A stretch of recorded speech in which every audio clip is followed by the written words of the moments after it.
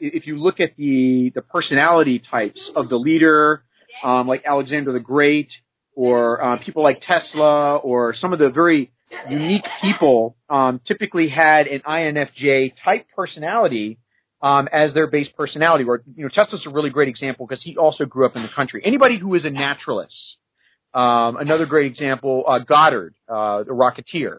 He wanted to be alone so badly that he's like, I want to get off the planet. And so, what did he do? He designed rockets so that he could leave. And that's kind of the same ideology that I share. I don't want to be on this planet anymore. But, yeah, you asked about INFJ. Sorry, go ahead. Yeah, this is very interesting. I do think it's very interesting that people could be classified or their personalities. It makes me wonder where I would fit in that spectrum. I wonder if I would be an INFJ or possibly a different type. Do you feel that this has helped you in truth seeking and exploring things that are conspiratorial? Yeah, this is actually one of the most important things that people can do. Here's the problem with truth seeking, though, and so this is why we have to be careful in this broadcast, because people are going to be listening to this, and it can influence / brainwash them if you think about it like that. Okay, and that's not my goal here, but I will talk about it a little bit. I believe personally, firstly and foremost, that the truth movement is a very personal experience. You can't tell somebody what truth is. That's something that they're going to have to seek for themselves. And the answers aren't going to come from an external source, although the evidence that you use to form truth will certainly come from your sense perception. The things that you read, what you put into your spirit, your spirit cavity, your personality, all the things that you absorb and you make as part of you. That is really what the Myers-Briggs type indicator is designed to sort of bring out. So let me just go a little bit into this, because you can do this yourself, and people that are listening to this can kind of use this as a guide to seek the self, because you can't change the world. That is an undisputable truth about the universe. You can't make anybody else do something that they don't want to do, and you cannot keep someone else from seeking what they want to seek, right? This is the nature of truth. This isn't the truth itself, but it's the nature of truth as it is defined with our unfortunate syntax. So it's an introspective self-report questionnaire with the purpose of indicating differing psychological preferences in how people perceive, right, how we receive the information of the world around them and make decisions. In other words, how we change our own behavior about how we see ourselves in reference to the rest of the world, right? So the MBTI was constructed by Catherine Cook Briggs and her daughter Isabel Briggs Myers. It's based on the conceptual theory proposed by Carl Jung. Let's see, concepts, precepts and ethics. Here we go. A type, not a trait. So the MBTI sorts for type, right? We don't indicate the strength of ability because everyone's ability is that's a truth that people have to seek for themselves. And I'm gonna kind of end this description here because I really want people to read into this for themselves and kind of discover this on their own without going too far into it. Because if it's like I said, the truth is a sacred pathway. It's something that we have to do on our own.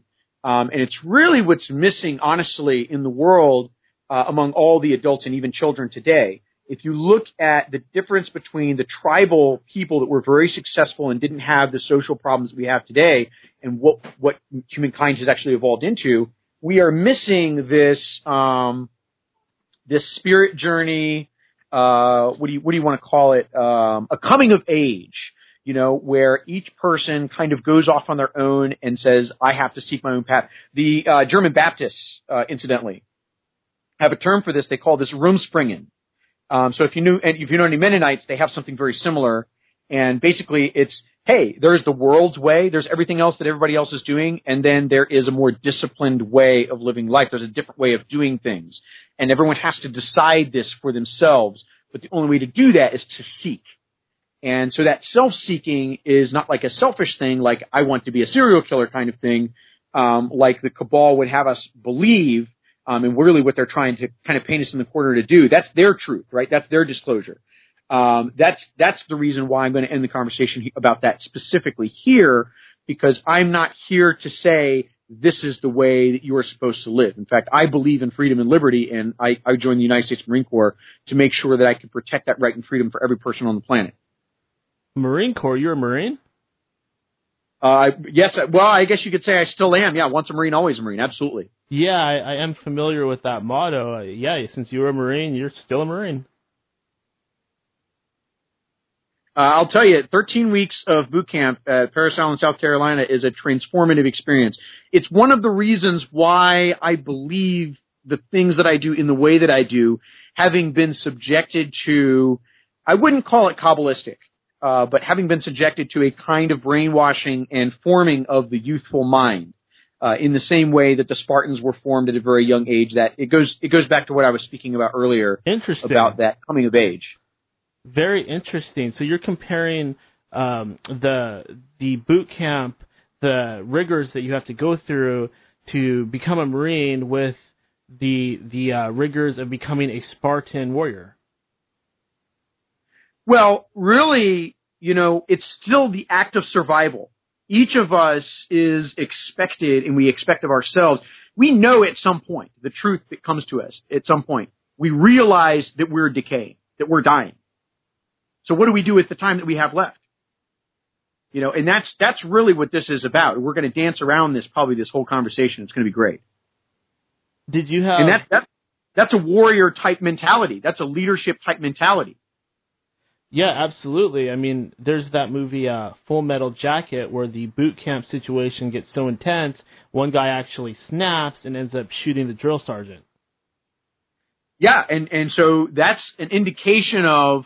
You could say that Hollywood was kind of putting in a little innuendo there and saying how that system can be perverted and how it can actually turn people into monsters, right? Yeah, definitely. It seems like, well, one story that comes to mind was the, I hope I'm pronouncing this right, the Abu Ghraib prison scandal in Iraq, where the people that were monitoring the captive Arabs, they were abusing them and raping them and killing them, and all kinds of horrible things were going on. Yeah.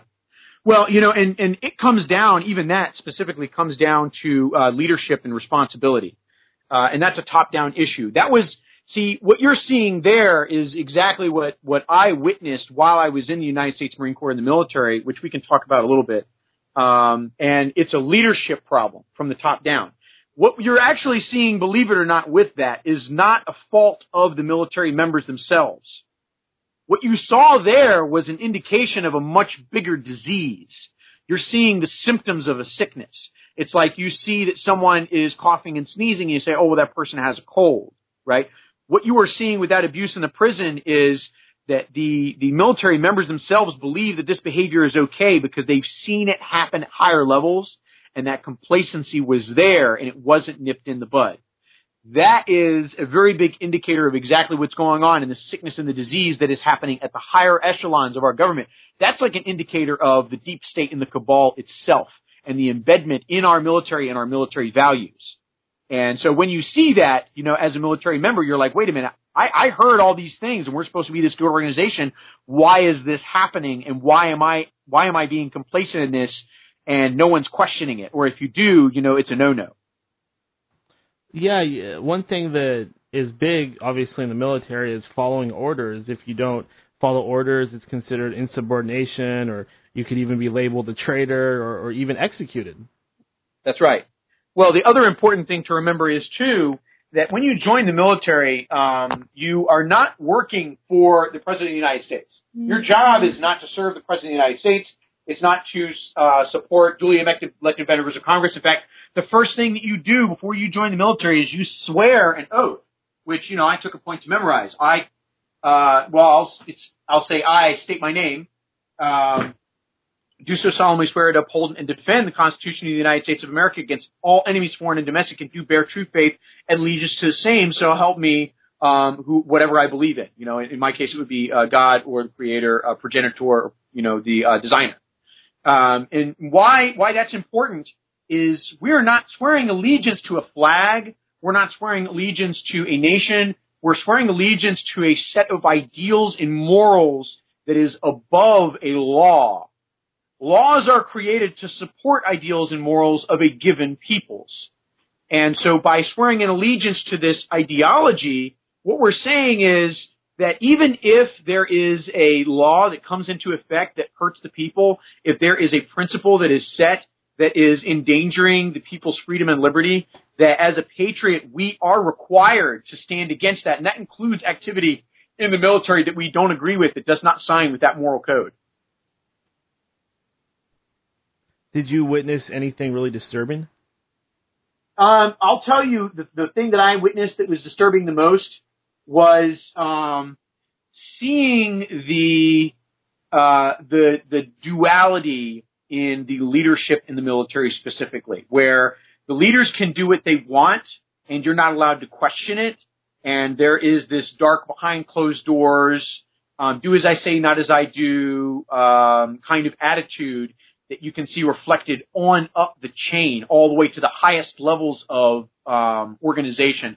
I won't go too deep into it, but let me just say that the things that go on in Thailand in terms of like human trafficking and the involvement in the sex trade, that you can see that reflected in the mentality and the morals of the leadership all the way from the top. And I'm talking about 4-star generals on down. And that is something that is not really talked about. It's kind of like the whole Hollywood scandal. But because the general is doing it, it's okay for everybody else. But then here's the thing. If you're this lower level, you're this low-hanging fruit level, it's like we're going to make an example out of you to keep everybody else in line. And so that you'll see that too. And that kind of alarmed me because it was like everybody saw what was happening, but nobody was raising the alarm and saying, wait a minute, something's wrong. And that was one of the reasons why I ended up getting out, was because I spoke out enough, and they said, well, we can't have him around. We can't have him, talking about this stuff because it's going to expose some things, and it's going to put some people out that are very powerful and well known, and we can't allow that to happen. Oh wow! So you actually had some conversations, or you spoke out in some way that caught the attention of the higher ups? Well, let's say that I got involved because they tried to drop the hammer on somebody, and they tried to use the system against someone who was actually innocent. And they were doing it in a very, very dirty way, and I won't stand for such a thing. And, I wasn't a sellout. They asked me basically to go on the stand against somebody and say things about people, not just people, but against another human being, and say that this person has done something. It's going to be on their record for forever. It's going to follow them for the rest of their life. And I was like, I'm not going to convict them. No, I'm not going to be a part of a hung jury. And when they realized that I wouldn't sell out, that I wouldn't be part of that good old boys club, there's the term I was looking for, the good old boys club, that they were like, well, we've got to get rid of him too. And that's exactly what happened. And that my PTSD is not from what you might expect. Because, going to Afghanistan and seeing the things that I saw, yeah, that's one thing. But I expected that. What I didn't expect was when I swore an oath and I had a brotherhood and, I was there and I gave my trust to these people, but then that wasn't reciprocated, and I had to watch my back from people that were supposed to be able to make this moral distinction, and they were supposed to be part of something good. And here they were against this moral code, basically turning their backs on me. Not just that, but basically threatening me in the same kind of way. I felt threatened. I was like, well, I'm not even going to be able to sleep around these guys because they might actually kill me because they're afraid that I'm gonna call them out on their bullshit. And that's where my PTSD is from, and that's what's, I think, the most frightening thing about what the cabal is and what how it's operating, is because they're painting us in a corner, and the majority of people are clueless. They don't realize that these people have this stuff well planned out, well in advance, and they've thought this through so well that they've got everybody sold out to the same tune. Yeah, that is pretty scary. It sounds like. Boy, it sounds like you may have felt like your life was in danger. Oh, absolutely, without question. I mean, I think that was the biggest thing about Afghanistan, was I wasn't worried about the Taliban. Of course, they did go out and seek to get on base and But generally speaking, I knew that the military presence, and because of our training and equipment and so on, we were going to be protected. Like if mortar fire came in, we were in protected bunkers and we knew what to do. But I'll tell you what you can't fight against is knowing that the people that are supposed to protect you, that have sworn to be your brother and be there, if you can't count on them to not murder you in your sleep because, they're worried that you're going to snitch on them for something that they did wrong, that is, and they're opposed to you ethically and morally, and they're not supposed to be. That lack of trust, even though you give that trust, that is really a scary thing. To know that you could be assassinated by people that you're supposed to be able to trust. You come to think of it, there was a story a number of years ago. There was a unit that was chopping off ears and noses, and I think the captain or whoever was in charge of that unit, he was encouraging it, and a couple guys want to speak out, and I think they were threatening them. They may have actually killed a couple of people to kind of shut them up. Yeah, that was during Vietnam. Yeah, that happened during Vietnam. That's a real thing. And then that's actually been repeated. It's not something that they publicize a lot in the military. They don't want people to know these kinds of secrets. They can come after me if they want, but the truth is that it actually happens more often than is publicized. A lot of it is around gang and drug related activity that has embedded itself in the military. Once again, because of that corrupted upper level leadership, they have a similar thing going on. And so, what monkey see, monkey do. If they know that the generals and stuff are doing it, we're not stupid. It's just like our kids. They watch everything that we do and they see what's going on behind closed doors. They know what mommy and daddy are doing, and it's the same thing in the military. I'll give a great example. There was a theft ring that was going on in Japan, and it involved 4 individuals. One of them was a young lady, and 3 of them were gentlemen. And what happened was they had figured out their little scheme to steal, and they stole tens of thousands of dollars worth of stuff from the base exchanges, which is like a Walmart on base. And they figured out a way to beat the system and not get caught. And there was a drug investigation going on at the exact same time. And in the process of NCIS trying to seek out the people that were involved in the drug ring and smuggling drugs on base, because they were running their own little mafia, they ran into a situation where they bumped into one of these rooms that had all this merchandise in it. And they're like, wait a minute, this person with this rank, there's no way they can afford all this merchandise. What's going on? So they started to ask some questions, and the other 3 thought that he was going to squeal on them. So they got him liquored up at the local watering hole, which is an enlisted club on base. It's like going to a bar. And they questioned him, and they couldn't figure out, because they got him too drunk, if he had sold them out or not. And so the young woman suggested that they murder him. And so one of them went and got a saw, and they cut his head off while he was still alive. Oh my God. Yeah.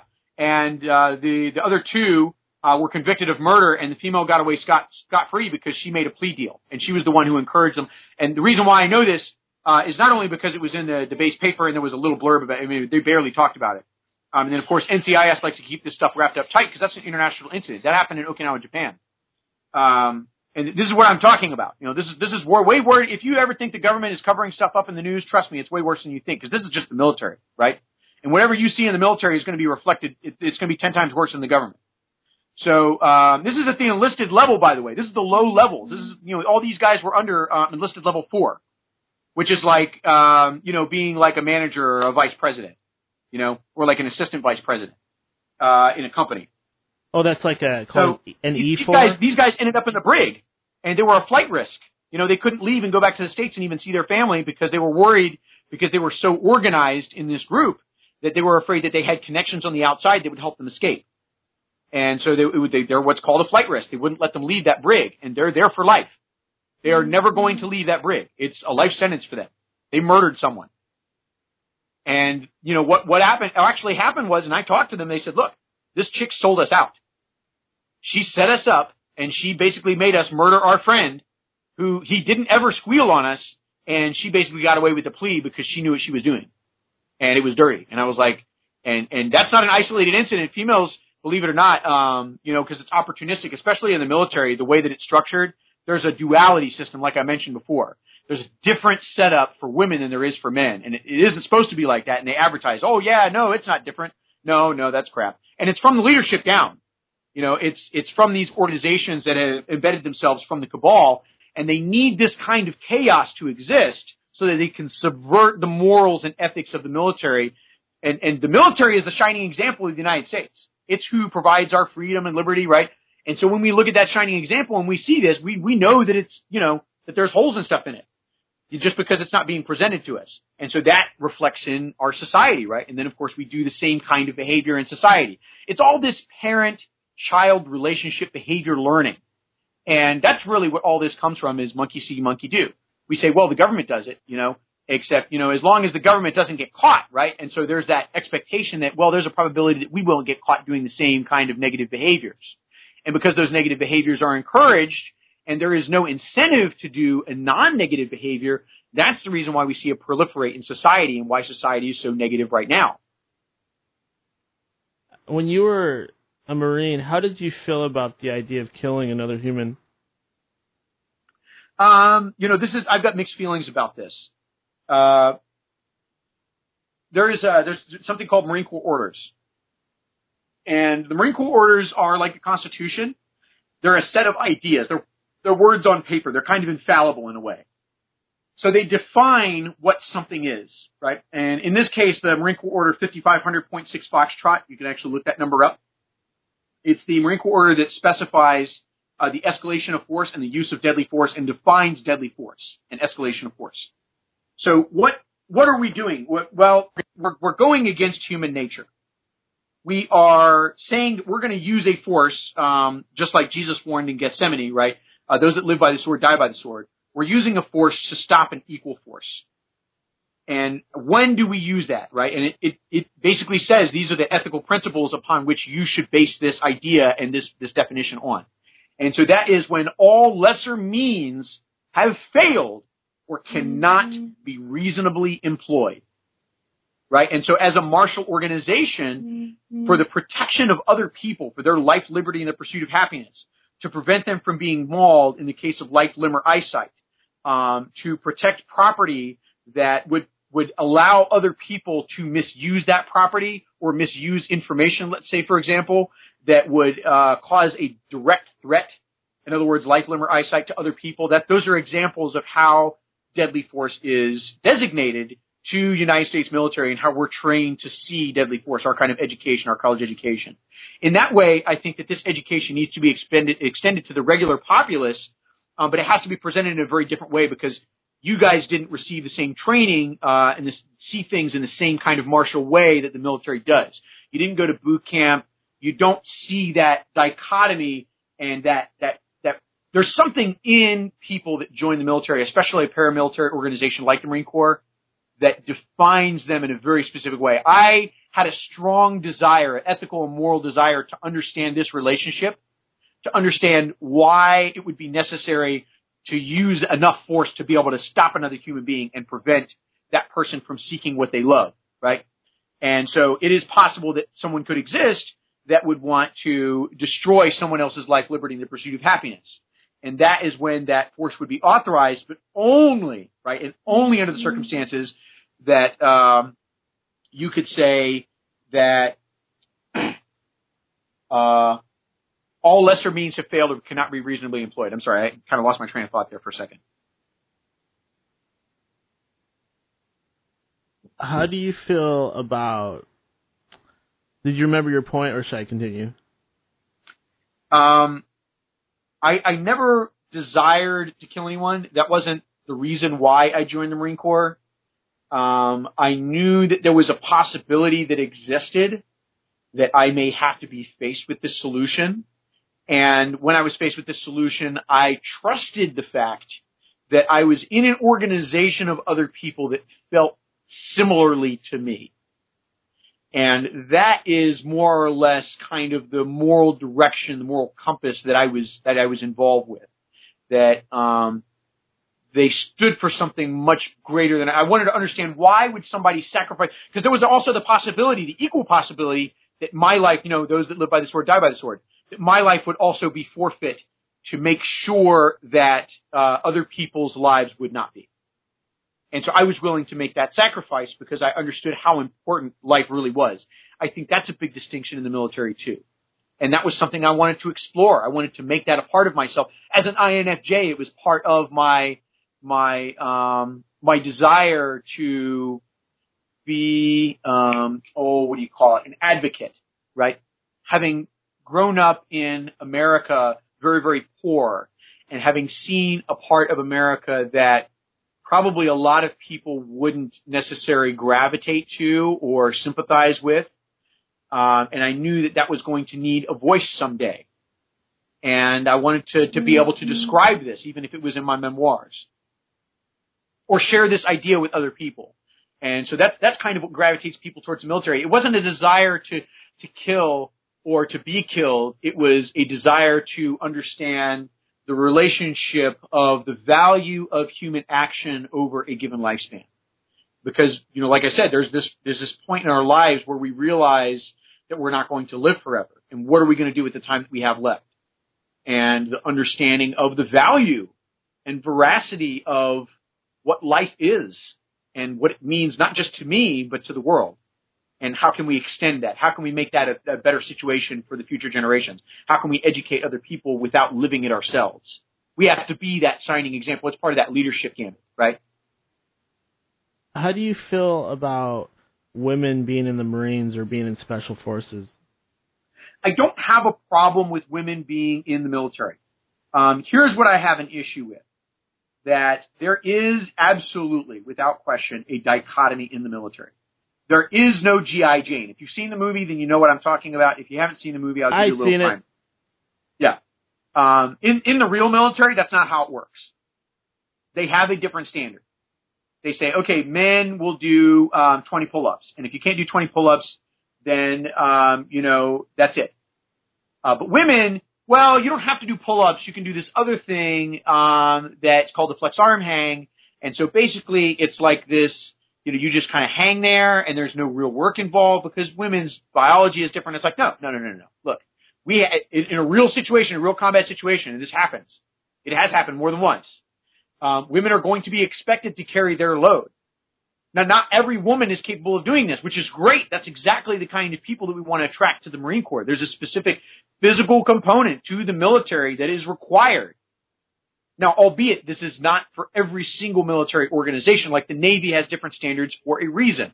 However, pause for effect. If you are going to lower standards for women, then you cannot require those same non-martial standards for men. In other words, like non-infantry based job specifications in the military should not be required to have the same physical standards as those that are in a real military, a martial capacity, right? You could say, well, if the women are allowed to do flexed arm hang, that's great. If they're going to be doing an office job, what do they really need a lot of strength for anyway? Are they going to be good deploying? Well, chances are no. You see, 70% of the military, generally speaking, is support MOSs, support military occupational specialties that support that O3 element, that martial element. And I don't have a problem with women being in combat. There is the age-old argument of when a man sees a woman fall in combat, there's something that happens, and that is something that should be feared and definitely dealt with. But I believe personally that can be overcome with leadership and training. In the same way that we would revere a great leader like Alexander the Great, and we wouldn't want to see him fall in battle, we would sacrifice ourselves to make that not happen, is the same way that we would feel about women, which are the matriarchy. And I think that would actually make our military a lot stronger if it's actually directed and educated in the right place, in the right way. But generally speaking, what actually happens in the military is there is, because of that double standard, we say that there's 1% of male in the military that kind of falls through the cracks and squeaks by, and they sort of, they get fat. They don't take care of themselves. They do the lowest standard possible just to get by. Those generally are not the kind of people that we want in the military, but it happens. The filter can only work so well.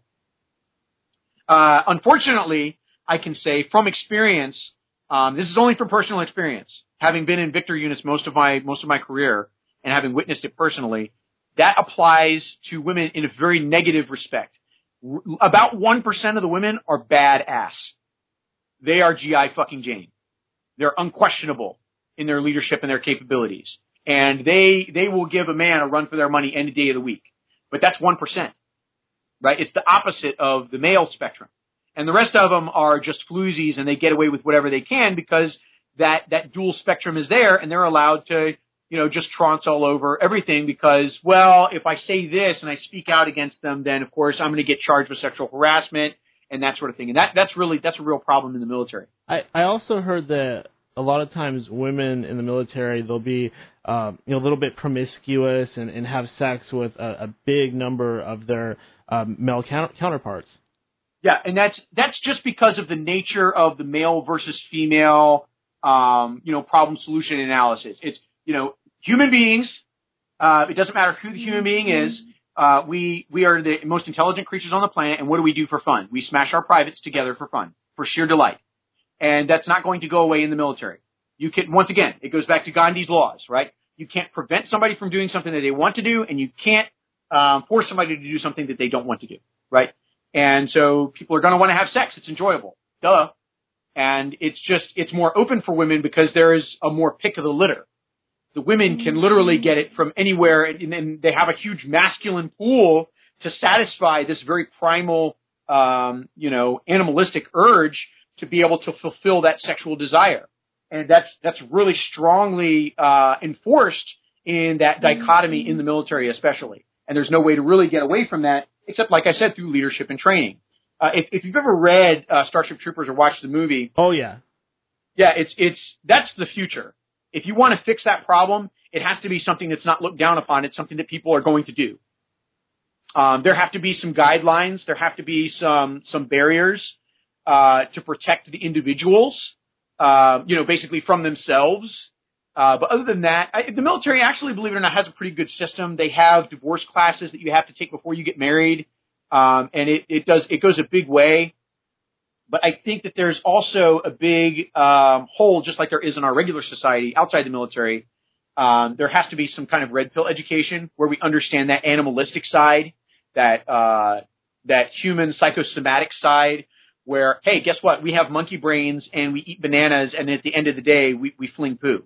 And we have to understand logically that side of the equation, otherwise it's going to cause problems.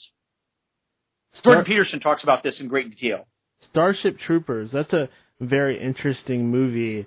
Do you think that is actually going to happen to our society? Will we become like this military sort of, whatever you want to call that situation they have in that movie? Let me actually go briefly into this because this is an interesting conversation. Do you know about Robert Heinlein? No. So Robert Heinlein actually wrote that book, Starship Troopers. It's on the recommended reading list for military personnel. I read it, and of course I watched the movie. But Robert Heinlein also wrote another book, and it's called Stranger from a Strange Land. Have you heard the name of this book? It sounds familiar. Yeah. It's actually a quote from the Bible. And it's in Exodus, and it's the portion where Moses, or Akhenaten, if you want to go into detail, is talking about the Exodus from Egypt.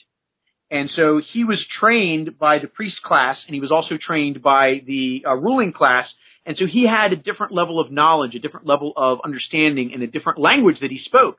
So when he left Egypt because he murdered an Egyptian and he wanted to escape the fate that would befall him if they found out that he had done this, and he went and found his future wife, he named his first child Gershom because his child would be like an alien child. He would receive a very special education and would know things that other children in the tribe would not know. And that's what Gershom means. I am a stranger from a strange land, which is a reflection of his own father, right? This book, believe it or not, called Stranger in a Strange Land, written by Robert Heinlein. Robert Heinlein joined the Naval Academy during 1929 at the height of the Great Depression. The subject of the book was so controversial that the publishers forced him to revise the book, and he had to remove a whole bunch of content because it was so controversial. Like, there was interracial themes, there was some very strong sexual themes that was involved in this book. And it's kind of like A Brave New World, if you know anything about the book A Brave New World, which I recommend also. And it's kind of a future look at if we don't take a better assessment of society and the way that we're evolving and how we're letting technology lead the way. If we don't pay attention to whether it's going to lead to progress or regression, this is where we'll end up. And the book, Stranger in a Strange Land, is about colonization of Mars. And that's all I'll say about it because it's a great book and you really should read it.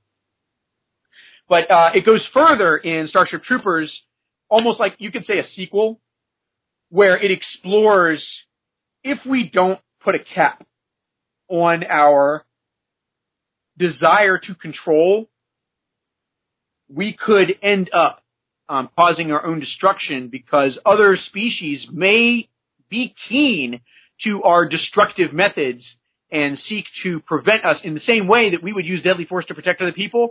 They would seek to prevent us from destroying them. And so they're more intelligent than we are. They're more organized than we are, but they don't speak our language. So, of course, we don't know that. They come and attack us, but, in fact, that's actually a preemptive attack. And there's no way for us to know that, is there? That's the real theme of Starship Troopers, and it's one of the hidden themes that that Robert Heinlein actually kind of hides in his dichotomy. And it's one of the things that kind of should be a theme that's kind of taught in intellectual circles about the subject of the book. And it's a look at exactly where we're going if we don't take a very good look and strong hold, like I said, about whether or not technology will lead to progress or regression.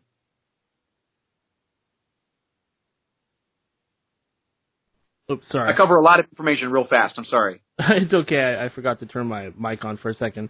What do you think about that? Do you think that technology is incredibly dangerous to us, or is it going to save us all? This is all right, this is between you and me right now, and I guess the listeners too. That is what I'm working towards. That is what my organization works towards, is to raise awareness, education about we need to be talking about these issues. And this is exactly the reason why we're not talking about it. We're not facing these facts. We're not saying, hey guys, there's a possibility we could literally snuff out our own candle if we're not careful. And we're walking on that razor's edge right now. Humankind is literally, we're destroying our planet at an unbelievable pace. We're destroying the biodiversity that actually makes the whole planet work. And we don't know the long-term effects of that, do we? There's no way to measure that. There's no precedent in history for this. We can say that things will continue to get worse because we have a historical model that shows that ecosystems and economies fail because of the inability of us to assess our own behavior as it applies to an economic and ecological system. If we don't assess whether or not it will lead to regression, guess what it's going to do? It's going to take hold, and then by the time we realize what's gone wrong, it's going to destroy us. Look at the plagues of Egypt as a really great example. I live in the Pacific Northwest. It's very, very green. We have a lot of marine life. There used to be orcas in our waters. Unfortunately, a lot of that life has disappeared because of the Navy, because of pollution. There's hardly any fish left. You can't fish off the docks. It's really sad and very disturbing. Yeah. And, well, that's just you guys. That's you noticing it, in your lifetime. You haven't even lived, 30 years yet? That's roughly a third of your life. Oh, I'm 35. And a lot of people don't take that into consideration because our lives are so short. Yeah, I'm an old man. I'm 35.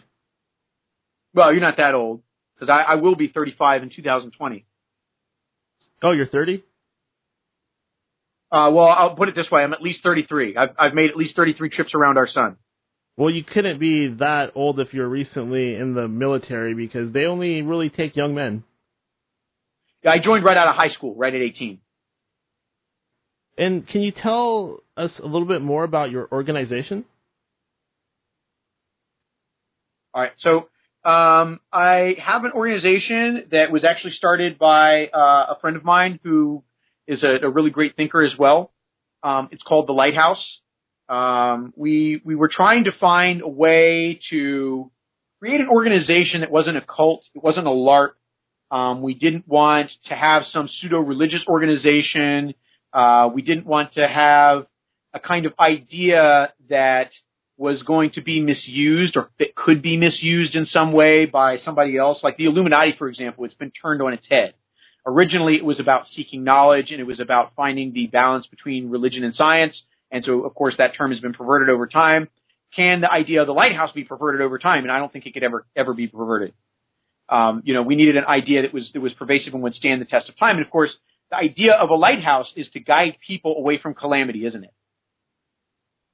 Yeah. So that's exactly what the organization does. We focus on, solutions to global problems. Let me just give an example of one real quick.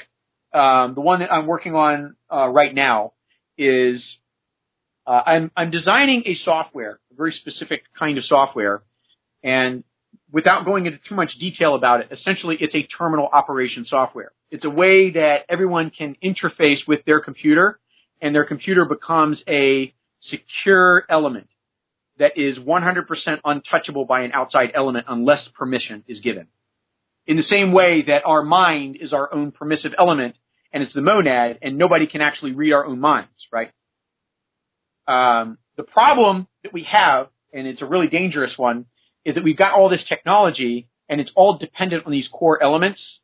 And the core elements, because they were designed by humans, there's a backdoor. There's a way to take advantage of this system that's been designed, and it could be done by a very clever person or a very clever group of people. And if it hasn't been done so yet, that they will do it, and it's kind of a rush right now.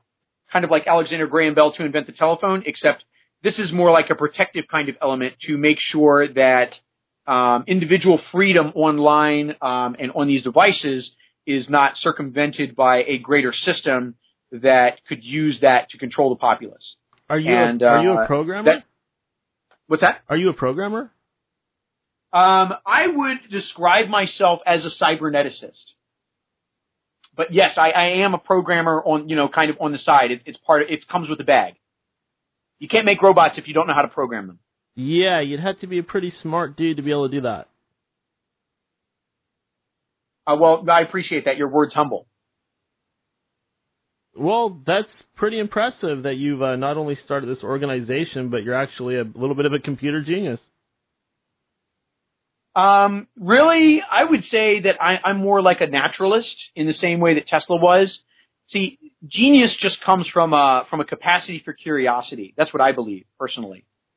And anyone has the ability to be curious, but not everyone explores their own capacity, their own gift for curiosity. And I guess you could say I was gifted in the fact that I was allowed, I was able to, it was made conducive for me to be able to explore my curiosity and where my curiosity took me. And to me, the real magic was the natural side of what allowed all of this to kind of take place. That I explored the naturalism behind the ideology of the progenitor or the designer. I believe personally, in a designed element universe. In other words, that this is not all just a coincidence that someone designed this. This is here. It's made for us to observe and to enjoy, and to kind of question in a way. And that's where I'm at. Is I've started to question the element that allows me to question these elements. Where does the source of my thought come from, and can I stand outside of that, observe it, and take that observation and put it into practice? And that is the idea of cybernetics, is sort of, in a way, painting the painter's muse. Somebody came along and they invented something really fantastic. They wrote this really fantastic autobiography. I read the autobiography and I'm like, oh my God, this is an incredible work. How do I make something that's like this, right? And everyone's just trying, in a way, we're all these artists and we're trying to copy a facet of this incredible magnum opus that was created by some other really fantastic artist. And so none of us really have the ability to create our own ideas or to create our own anything for that matter. But what we can do is we can make this attempt. And I believe that's part of the purpose of the design of life. But that's more or less kind of the drive behind cybernetics, because I realized once, the same that I described about the Marine Corps, that if we are endowed with these incredible powers, which we really are, every human is, everyone has the capacity to be the kind of genius that I am. It's not some special gift that no one can achieve that happens it has happened every once in a while, just as a matter of chance, I believe. But everyone has the capacity to be able to seek this. And that is the thing that we have been, if you want to call it a truth, that is the kind of thing that's been hidden from us for a very long time. And it's a weapon. It's not just a tool, it's an incredible weapon. And it goes back to the age-old dichotomy of the seeking of the knowledge of good and evil. It's not the knowledge itself that's bad. It's what can be done with it.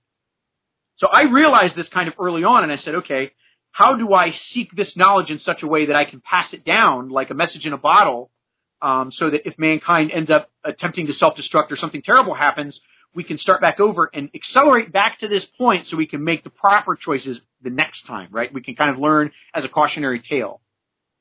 And that's where my goal is kind of centered around is my legacy. What I'm going to leave behind is everything that I've started to seek. And it culminates in faster than light travel, which I believe personally, if I do my job really well, that mankind in about 50 to 80 years will be ethically and morally capable of accepting responsibility to be able to leave our solar system on vessels that travel faster than light all over the universe. What do you think of black budget technologies, anti-gravity, invisibility? Do they have this stuff? This is what I'll tell you. Number one, I don't trust organizations that call themselves government. Notice that I didn't say I don't trust the government. The government is an idea. It's words on paper. It's the organizations of individuals that are misusing the government. Now, this is what I'll tell you. The researcher that discovered nickel titanium dropped off the map after he discovered it because he realized that the Navy was never really going to use it for anything except for weapons. The same for pretty much any really remarkable technology that has come to the civilian sector from the military, including the internet. And it's Philo T. Farnsworth is a really great example. Television is being used as a psychological weapon all over the world, in fact. And this is kind of why he didn't support research into and furthering his fusion type technology, because he knew that the military was going to misuse it and abuse it. This is the real reason why the military does not have, because they're cabal driven. The cabal cannot create anything new. Their focus is only on control and power and seeking that power. If you have enough focus, which they do, and that's why they're so successful, but they don't have enough focus left over at the end of the day to be able to create something new. They don't know how to do that, and they don't know how to go about planning to do that. So that's why people like us exist that are able to create something new. And so if you think about these black budgets and why we say, well, does this technology exist? Doesn't this technology exist? I'll tell you, if it existed, the government would already be using it against us. In the same way that we knew about the atomic bomb. So if they have I'm sure that they want our neighbors, the Russians and so on, to believe that we have this super advanced technology, and that's been leaked to the public. But the truth is that they're being paid by money, and the money is debt-based. And so a lot of these scientists and so on are receiving these huge budgets to basically sit around and continue to fail at experiments, because that's how science works nowadays.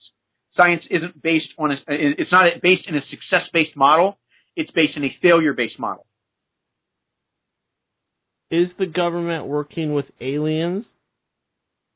I don't know. That's a really good question. I don't believe that the government is working with aliens, because if you think about all the possibilities that exist in terms of logic, why would an alien organization work with a government? They could just simply use cloaking technology, live among us, kind of like in the movie They Live, and then just subvert the population. I think there's a TV show that came on. It was a series. It was like Z or Y or something like that. And it was the same kind of concept. The aliens had subverted the population. They were in these invisible ships. They were lizard-like people. And so they had basically taken over society from the outside. What's that? V for Victor. V, there you go. Yeah, I knew it was at the end of the alphabet somewhere. Yeah. That's a really great concept. But if that was the case, once again, we would still know about it, right? We would be aware of it. And there's no way to really hide that from the population. Remember, like I said, we're like kids. We're watching mommy and daddy. So once again, this is the cabal's disclosure. It's a way for them to get everybody focused away from making any positive changes in society, and keep them focused on the game that the cabal is playing, so that it makes it easy for them to manipulate human beings. It's all programming. It's all social behavioral programming. That's really all. Everything is. Every tactic the cabal used, it's got their fingerprints all over it. And it's real easy to figure it out. That's the reason why the Lighthouse, which I mentioned before, we have this organizational idea that we've been working on for a while. It's called Second Renaissance. And that, like I said, we were trying to seek something that wasn't cult-based. It wasn't religious-based. We didn't want it to be, something that could be perverted in the future. And so the Renaissance happened after the Dark Ages when people realized, well, hold on, the wool's been pulled over our eyes. We're waking up, and then suddenly they have access to knowledge and all the incredible things they do with it. Yeah. And so the second Renaissance is obviously the second iteration of that. And, of course, because of the software and the things that I'm working on and the organization is working on, that will really accelerate things and allow this to kind of happen in a very positive direction. Sorry, I got off topic. What did you ask me? Oh, I just asked in general if the government is working with aliens. But let me ask you a different question. Yeah, I don't think that the government's working with aliens, and those are the reasons why I believe that. Because if that was the case, like I said, it would be much more widespread. Even in the event, that there are citizens that have these close encounters. In fact, I went to middle school. One of my algebra teachers in middle school in the 6th grade, she was a contactee. That's a real thing. She even told us students, right there in class and everything. And so that was a big impact on my life because I was like, there must be something to this, I don't, at this point, I don't have enough information. I don't have enough factual information to say definitively one way or the other that aliens exist or don't. But if they did, there's a reason why we're not hearing from them. And I believe that is because we're too busy killing each other. And if they do have an advanced technology, then it's because they didn't have this kind of conflict or they evolved past this kind of conflict in their civilization. And they know better than to help and breed a civilization that can't figure out how to get past its own internal conflicts to evolve to that state. Make sense? Sure. What do you think of the whole flat Earth thing? Flat Earth is basically what you're seeing is a consequence of withholding information. The Catholic Church, the Illuminati, all these organizations that have been withholding information, going back to the Library of Alexandria being burned by the Pythagoreans. My theory, by the way, they're basically a symptom of the disease of the system that we've been dancing around this whole time. The flat earthers say the things that they say, and they believe the things that they believe because they know that there's something wrong with the system, but they can't put their finger on it. They're like, look, there's a hole. There's a loophole here. There's a problem in the law. There's a problem in this flawed logic. And look, we're pointing it out. We know that there's a problem here. Maybe some of it's true, but how do we really get around it? Obviously, we're being lied to, right? And in a way, they're very, very right, and people should be paying attention to them. But in another way, they're kind of wrong, too, because they don't have all the facts, right? They want to pretend like they know everything in the same way that Q and QAnon does, and they're kind of cult-like in this way. That whole groupthink mentality is actually very degradative in the ability, because what if there's information that they possess, that they present, that's very valid, especially about gravity and some of the things that they do, some of the arguments that they present that are very logical, very well thought out, and extremely intelligent, okay? Because they're saying there's a problem with this way of thinking. They're kind of muddying the water by going to too great a length and saying the Earth is flat. So now everybody thinks that they're just a bunch of nutcases, right? So, if you want to spread a message in kind of a way, they're a cautionary tale and they're saying, okay, well, there's something wrong. People are talking about it, but what's the real skinny? What's the real truth? How are we using what's in this pan to sift for the real gold that's at the bottom of the river? That's what I think about the flat earthers, generally speaking. As somebody that's into computers and programming, what do you think of the hacker group Anonymous?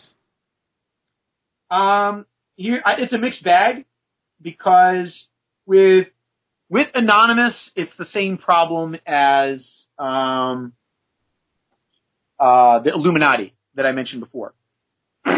You're going to end up with two sides of that coin. You're going to end up with people that are wearing the mask that are claiming to be anonymous in the same way that there are people that claim to be Cicada 3301, and, DeFango's come out and he's said all this stuff about this organization that, they're not the real Cicada or whatever. And, that happens in the anonymous group as well.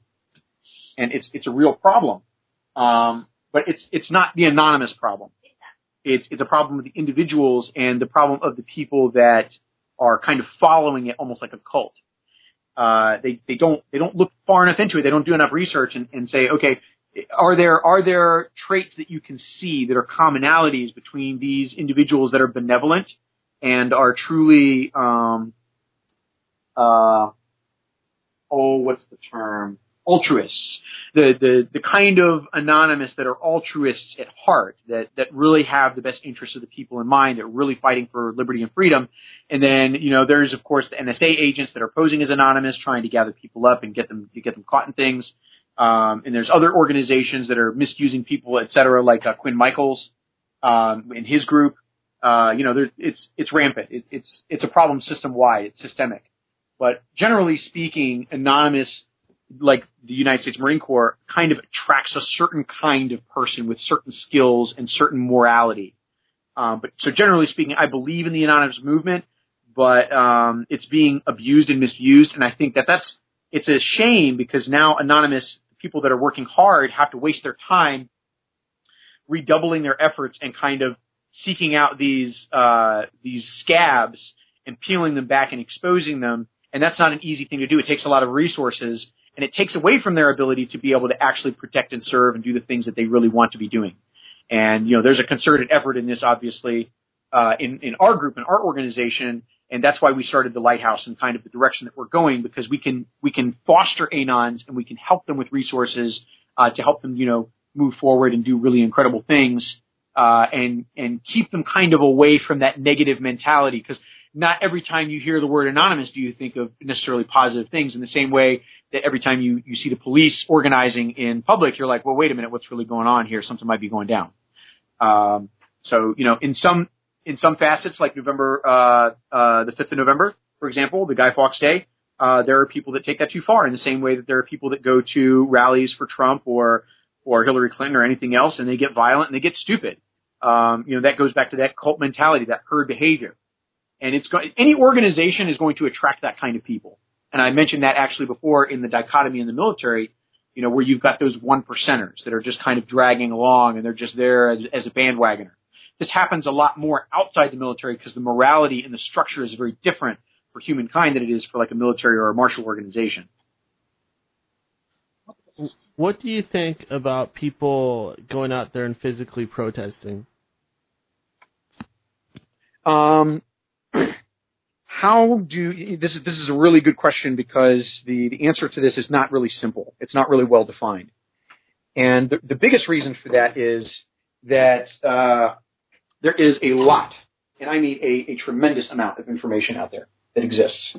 There's so much information that how do you go about, let's say that we employed every human being on the planet, and their job for the rest of their life, for the rest of their living time on Earth, was just to parse information that already exists, like in books, periodicals, etc., to gather that information, shorten it, right, and then pass it to one person over from them in a big giant line. And how long would it take for mankind to catch up to the information that we've already created? By the way, we're still creating new information as that happens.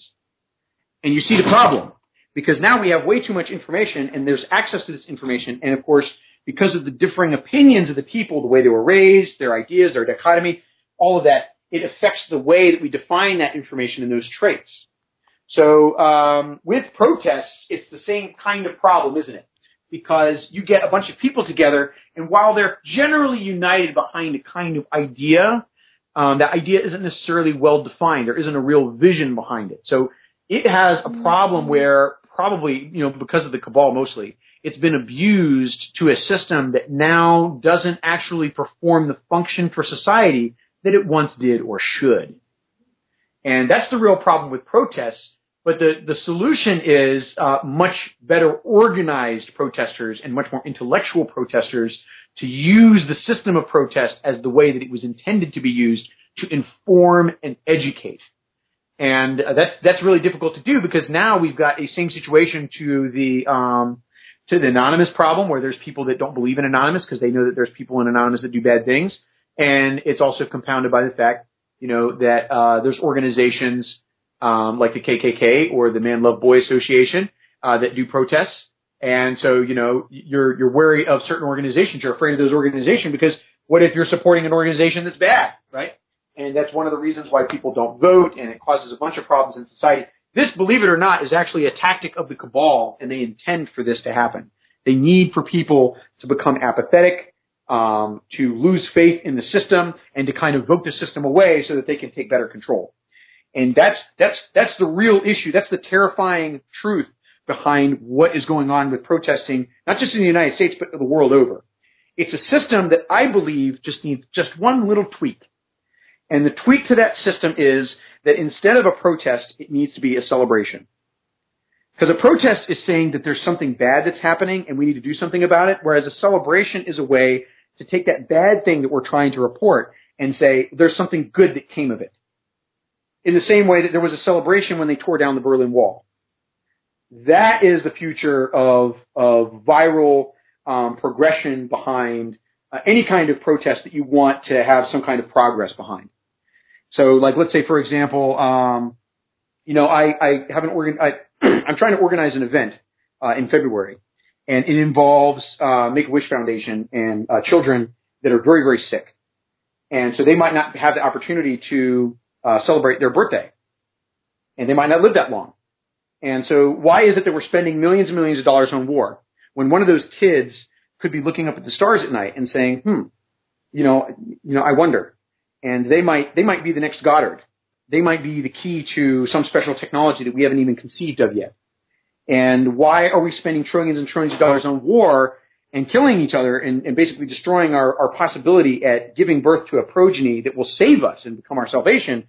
Why are we going to war instead of focusing on curing children and child diseases that are literally wiping out our greatest single investment in human history, which is our children?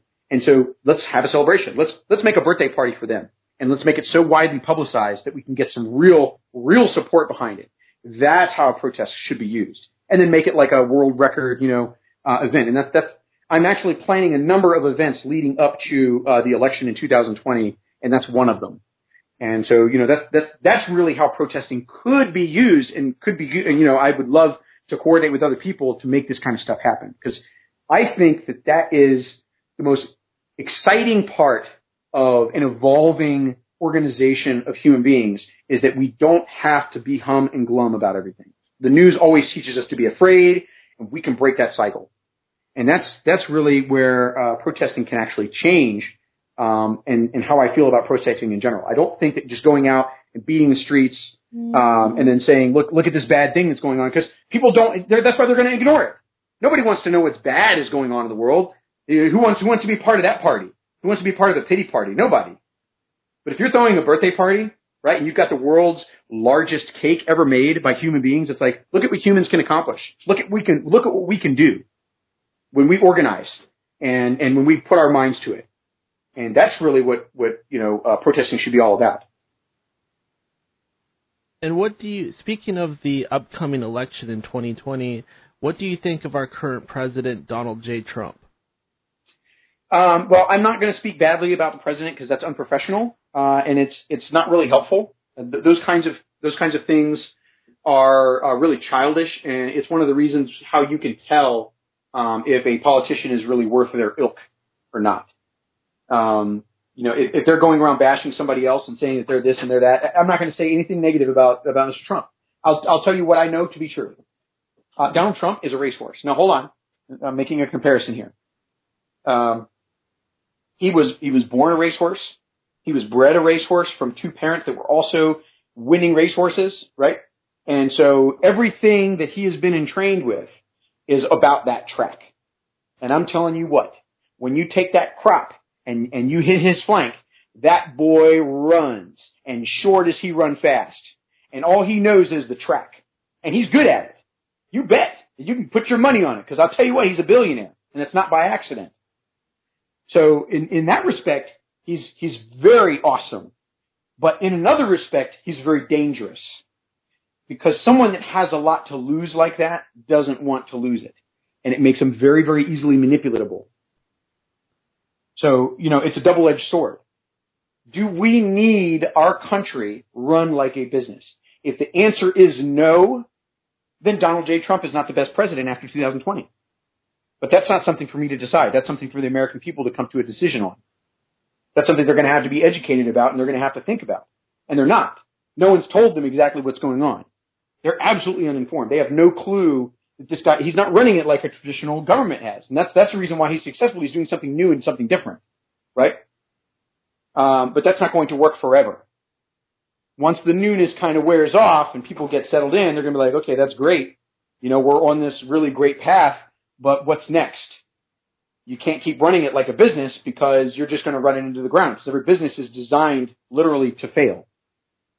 We don't want our country to fail. We're going to have to figure out a way once this momentum kicks in on how to fix things and actually, you know, go about doing some real work, right? Not just building a wall that we know we're going to have to spend a ton of money to maintain, et cetera, right? That's not a good business plan. So, what do I think about Trump? I think he's doing a fantastic job. I think that he is a great businessman. I think that he's pretty smart. I think that he's definitely underplayed by the mainstream media, obviously for very good reasons.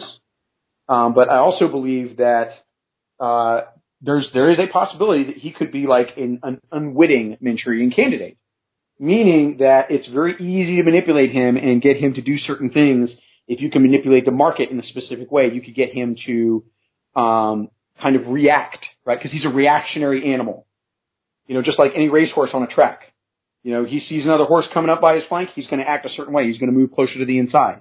And if they know that that's what he's going to do, that means they just manipulated him and he doesn't realize it. What does your gut tell you? And American people won't realize it. They're going to be on the bandwagon saying, yeah, Trump, MAGA, right? And they're going to be waving their hands in the air, and they're not going to realize the danger that they're in because they can't be informed fast enough. What does your gut tell you, Alexandros? Is Trump a puppet to the cabal, or is he legitimate? My gut tells me, okay, not to trust somebody whose God is paper currency. That's what my gut tells me. He works for money. He works for a paycheck. If you work for a paycheck, guess what? That rules your life. You are afraid to not get it. You believe in your heart of hearts, in your belief of beliefs, that is God. That it is what makes the world go round. And that's Trump in a nutshell. He believes in the power of money. He thinks that money is going to save mankind. It's not. Money doesn't save mankind. Mankind created money, so therefore we can create the solution, right, that gets us out of this money problem. But money makes people act funny. I wouldn't even say that. I think that it's a matter of programming. You know, it's been around. It's a convention that we created a very long time ago. It's had many generations to sink in, and the individuals, the Khazarians, the Rothschilds, et cetera, they've had many generations to be able to look at the cause and effect. They've been able to poke us, record what happened, right? And then it's just a market trend of behavior. And so they just manipulate that behavior a little bit each time, and they're able to get a different result. And we don't even pay attention because we don't have enough resources, and we don't live long enough, and we're not organized well enough, right? Because it's just one small organization of people, right? And they're running the rest of us like a bunch of cattle. And that's exactly what we are to them. But that's how money manipulates people, is that we've been led to believe, we've been programmed, if you will, for a very long time into believing that money is this thing that it isn't. It's not that the money forces people to do something. It's that we believe that money is associated with,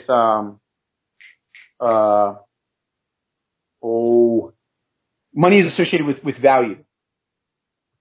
And money is not value. Money is a thing. Things are not valuable. What's really valuable is human action. You cannot put a price on human action. What can a human do? What can a human create? Humans created television. Humans created programming. What can you do with programming? You can do anything with programming. Any problem that you can solve with language, with human language, you can also solve with programming. True fact. And so money didn't do that. Humans did. Money was the grease, right? So if I take a wheel and I try to push that wheel down a metal track, you know, there's going to be a little bit of friction. But if I take some grease and I grease up that wheel or I grease up that track, what's going to happen? It's going to slick and it's going to slide, right? So money was a great tool that allowed us the ability to accelerate things forward, but we never looked. Once again, it goes back to that conversation we had about progress and regression. We didn't look forward enough because we weren't able to say, hey, is money going to get us what we want? And when we get it, can we wean ourselves off of this technology to prevent something bad from happening? That is the theme behind Starship Troopers, behind these other books that I talked about, some other things that I talked about, is that we have the ability to create these things that make our lives accelerate faster and get us to another point, but we have to sit down We have to have this discussion and say, wait a minute, when we get to where we're going, how do we get ourselves off of this cocaine? How do we get off the cocaine train? Because that's really what money represents. It's like this addiction that we have. We think that it's the world, and it's not. It's just an idea, just like anything else. I mean, eventually, even the Constitution, even the ideas of our language are going to melt away to the tides of time. Our language is going to evolve. It's going to change. We're going to create new things that will allow us to be organized better. And, things that even I can't imagine. It's difficult to say. I mean, we're talking more than 2,500 years in the future now. Go ahead. Let's explore the other end of the spectrum. What do you think of socialism/communism/Marxism? Yeah, so let's look at Karl Marx, and look at his perspective on life, right? In the same way that I have a different way of looking at things because I was in the military, having been in the Marine Corps, and I see the world through a different set of eyes, through leadership and these kind of examples. It's a kind of idealism, a kind of programming. The same way Karl Marx looked at the world, right? He saw the world as this perfect organization because he believed in the principles, the morality that actually made this organized religion, this organization, work and make progress. He believed in that. And he believed in it so strongly that he thought, well, this is just going to proliferate and things are going to get better. Right? Without, of course, having the perspective and realizing that all these negative, terrible things were happening behind the scenes, he still had faith in that system. You see? He was brainwashed. He had that groupthink mentality. So socialism and communism are the same kind of things. They're these ideas, these technologies that we've invented, but we didn't really assess where that was going to take us. So let's look at communism and socialism because really they end up in the same place.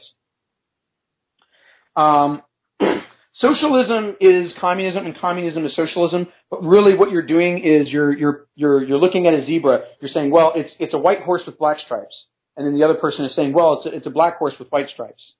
It's the same thing. It's the same animal colored differently, and really what it comes down to is utopia. All right, what we're dancing around is the idea of utopia. What is utopia? A utopia is we're going to define it right here clearly, plain as crystal. Utopia is a well-defined, linear, closed system without change. Right? So let's try to picture mankind as a utopia. Mankind as a utopia would be Adam and Eve, two humans. There's only enough in the system to provide abundance for those two human beings without them having children, without them proliferating on the whole planet, and the planet is able to heal itself, right, and able to proliferate in such a way that it's always creating new diversity and new life. Because there's only enough humans on the planet, because we're the apex predator, to be able to consume enough resources for the Earth to be able to, recoup those resources, and then, of course, spit back just a little bit out more each year, right, that goes by, each rotation around the sun. That is the idea of a utopia. Can we effectively achieve a utopia? And the answer is no, right? It's a pretty obvious no, and it doesn't take a scientist or a physicist or a genius to figure this out.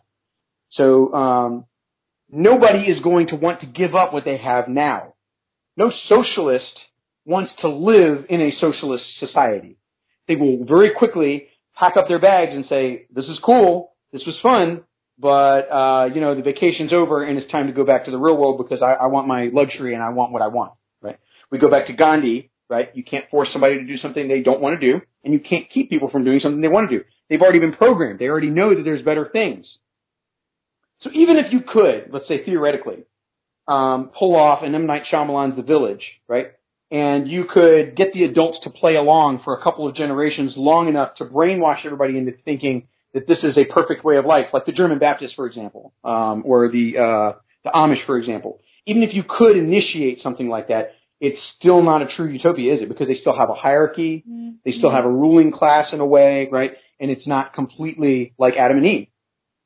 And so how can you digress to that organization level from this much, much higher organization level? And the answer is effectively, it's not achievable. And it's just simple logic and deductive reasoning that can get you to this conclusion, But of course, you could mathematically prove it out on paper, and it comes down to closed systems and how much resources are available in that system and the need for those resources. So that need is actually greater than what the Earth can provide because we understand the law of conservation of mass and energy. The Earth can only produce so much.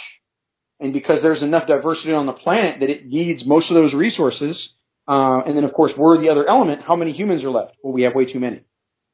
So that's why socialism and communism will always lead to a divergence in the population, and it will always lead to destruction because the idea to achieve this is so strong, right? Because it's an ideology that we will literally, it's a self-fulfilling prophecy. We will make it come true. And so do we want to kill off most of the population to achieve an Adam and Eve-like status? Is that a wise idea? Well, obviously no, right? We're opposed to this idea. That's why we're having this conversation. Because there are people out there that really want to initiate this. They want to destroy the population. They want to have control. And really when it comes down to it, in the same way, they don't want this either. They know that system is not sustainable. Even if they hit the reset button and send us all back to the Stone Age, even if they did blow everything up and live in these bunkers underground, that they don't have the ability to be able to create the new scientists, the new chemists, the new machinists and stuff that will be able to get us back to this point all over again because those guys are going to be all gone. Alexandros, I do want to get into this whole idea of the elite and depopulating the Earth potentially, but would you mind if we took a quick 10-minute break? I just need to step outside and then come back in, and I've got plenty more to talk about with you. Oh, yeah, for sure. Okay, and since we're on Skype, you can just stay on the line, or you can hang up and I can call you back, but I'm going to play some music, and I'm going to head outside and pop right back in. It'll take about 10 minutes.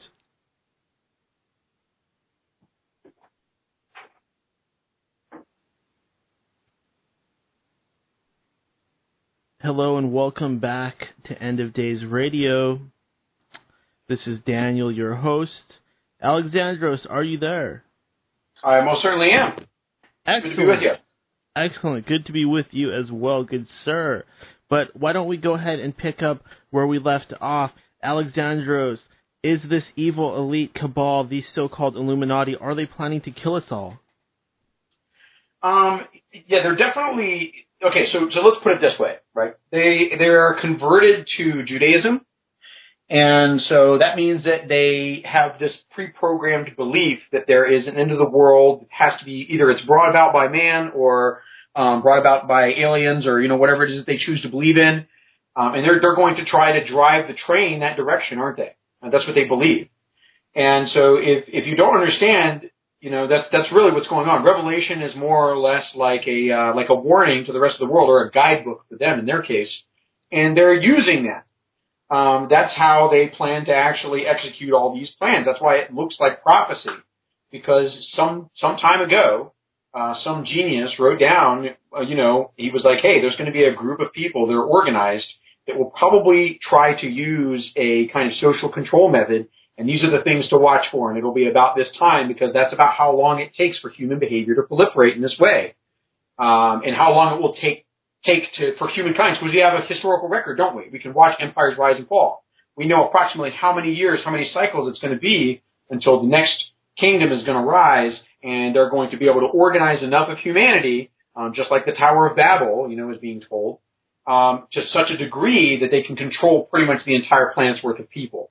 And that's really what the prediction's all about. And that's what they have a goal to control mankind. And of course, if they can't do that, right, they can't program us the way that they want us to do. If we won't do what they want us to do, then of course they're going to execute plans to initiate a kind of fear-based control. And that includes reducing the population as a cautionary tale. And be like, look, if you don't do what we tell you to do, we just have the power to wipe you out like gods. And that's really what their goal is to become godlike. They believe this. It's in their religious texts. They believe this stuff. It's the same with the Muslims, which actually, believe it or not, that gets even scarier because they believe in the quickening as well, that it's their responsibility, because of their religious texts to assist in the bringing about of this Armageddon, this Megiddo, so that there's a global control because that's what they believe in their texts. They believe that their system has to be the only system or it won't be able to succeed. And in a way, they're right. They will bring about a kind of socialist communist utopia. If you read anything about the Quran and what their belief system is, That's essentially what it is. It's a kind of Marxism that's modified, and there's special rules. It's all the same thing. But yes, absolutely. There is a organized organization, a group of people. It's rather small. We're talking, less than 100,000 people worldwide that are kind of in on the gag. And so, they've prepared and they've got, underground bunkers, if you want to call that. Alex Jones talks a little bit about it. That's what this whole thing is about, is he's kind of singing it in a different way. He's trying to wake people up in his own way and prepare, some people, in the event that does happen, that there's a resistance force that, the cabal just can't get away with whatever they want. And, this past year, we've actually seen a big change in their plans. I personally believe that they've accounted for this. They are aware that this is going to happen, and they're kind of feigning sick, if you will, to get us into a very comfortable sense and situation so that they can swing in with a big global problem. I call that the disclosure event. And that's when they'll be able to just come out and say, oh, look, we've got this solution. Let's say their goal is to immediately crash either the economy by destroying the petrodollar and cause World War III, or to literally cause World War III through a political panic or otherwise. But that's how they would be able to seize control of a large amount of the population, because how power really works. Wait. Do you mean disclosure event as in aliens? I mean disclosure as in insert magical sense here. Insert magical whatever here. Disclosure is going to be an event that they have planned. Okay, no matter what it is, it's going to be disclosure. Because that's what Armageddon means, by the way. That's what it literally, look up the definition. It's a revealing. And that's what disclosure, that's what their goal is to get this disclosure, because that is how you get everyone on the same page. You either get them when they're children and program them from the time that they're born, which they've already worked on. They've done it for generations now. They planned all this. And the second way to do it is to get everybody's attention and get them aligned on a goal. Look at what Kennedy did with the space race. And that's what the cabal is doing. It's a proven model. We know that it works. We have plenty of history to tell us that it does work. And that's their next goal, is to get everybody kind of on the same page so they're easy to, we're programmed, we're ready to listen to whatever it is that they're going to spit out. And the majority of the population, as it exists right now, will believe hook, line, and sinker whatever they sell them. And that's a problem. That's why we're on this radio broadcast, and I'm trying to inform people and let people know about what's really going on. Yeah, I mean, I totally agree with you, Alexandros. I feel like I've been programmed pretty much my whole life. I feel like most things that I've learned probably are either not true at all, or they are half-truths, or they've been inverted somehow. It's very troubling because sometimes I have trouble figuring out what exactly is real and what isn't. Yeah. And that's where, remember what I talked about at the beginning of the broadcast, you probably have some listeners that have done some psychedelics and stuff like that and have been in the process of seeking truth as part of their life. That's why it's a sacred process. And that's one of the biggest problems is, the cabal has designed this. Okay, they've engineered this. They want people to start waking up because they need there to be some conflict, right? It makes it possible for them to set the stage. It's a big chess game to them. So the people that are kind of waking up and seeing the truth, now we're kind of alarmed, right? And we're easy to manipulate. Remember how I mentioned about Trump and how he can be very easily manipulated because he's a billionaire. He sees the world from a certain perspective. If they know that there's going to be people waking up, in advance, then they already have plans for us. You can bet. So they need us to be afraid. They need us to be bashful and kind of, wonder what's really going on and be asking questions. Because if we're asking questions and we keep digging, that's how Q got his, that's how I know that Q's garbage. Period. QAnon's a bunch of garbage. Because they need us focused on something that's not important. What's important right now? To act. To be informing other people. To start moving forward with the second renaissance so we can capture the attention and the focus away from what the cabal wants and get it on something that's actually meaningful that will take the attention away, the power away from the cabal. And that's what they don't want us to do. So what is all the rest of this stuff? It's all fluff. It's all fun and games. It's all part of the big treasure hunt. What's the goal? Well, the goal is to expose the cabal, but by the time we've exposed them, they will already have had their plan set in motion, and we're just going after the low-hanging fruit. Remember how I mentioned about there's so much information now. How do you get the right information to the right people at the right time? They engineered this situation that we're in right now. You better believe it. Alexandros, what do you think of the situation happening on the Gaza Strip between Israel and the Palestinians? Yeah, so any kind of conflict that you're going to see globally, pretty much all modern wars at this point are ideological. They are no longer about money. They're no longer about territory. It's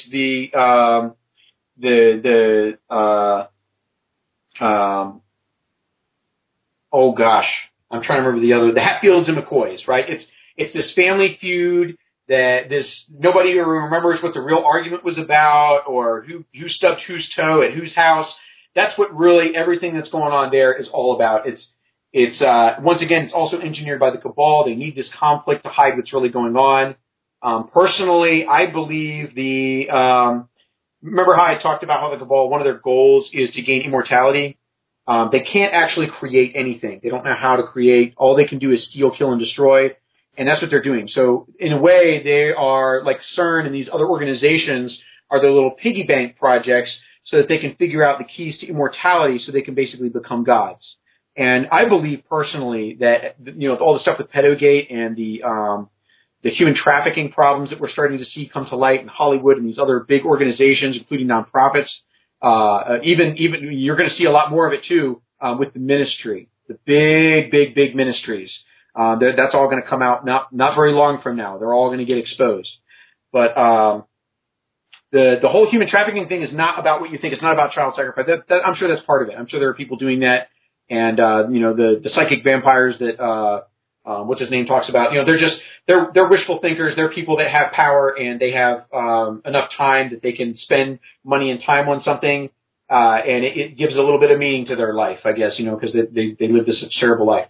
But the whole human trafficking thing, the real circle of hell, is that they're gathering the genetic information of all of the bloodlines on Earth, and they're looking for something. And essentially, it's like the keys of immortality. They're taking basically there are going to be labs that people find, and it's going to be like the Holocaust, except for kids, and that's what they're going to find.